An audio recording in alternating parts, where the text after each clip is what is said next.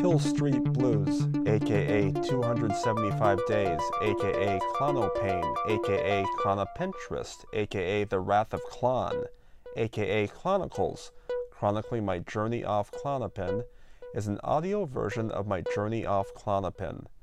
Part 1 of my Klonopin journal takes the listener through my 275-day microtaper utilizing a liquid titration method, while Part 2 takes you into the ups and downs of life with full-blown benzodiazepine withdrawal syndrome. Part 1, Day 4, Friday, May 9th, 2014. Got about 5 hours of sleep and full of energy. Mood great all day. Back hurts from so much house cleaning. Symptoms feel like anxiety, difficulty breathing, tightness in chest. Had first meal at about 7 p.m.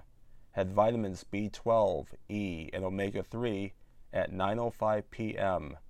As of now, 9:12 p.m., I have not left home but will try to drive and go to 1 or 2 stores minimum, depending on next dose time on my phone. Made plans with Mark or said I was available to hang out Saturday or Monday, assuming I'm okay. Did not feel confident with my liquid preparation today. I hope I'm going to be okay. I will be okay. Going to take bath now. Left home at approximately 10 p.m.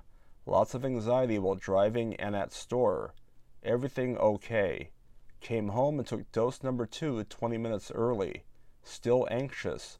Not convinced this is withdrawal. Very active at home today and back hurts is sore, which brings on anxiety-type symptoms. Tightness in chest, difficulty breathing. May be related to uneven mixture before dose 1. 500 milligrams of vitamin C at 12 midnight. Took 1,000 milligrams of vitamin C, iron, and D at 4:55 a.m. Last dose 10 minutes early. No reason. Additional information: 1 bowel movement, 2 meals, normal libido.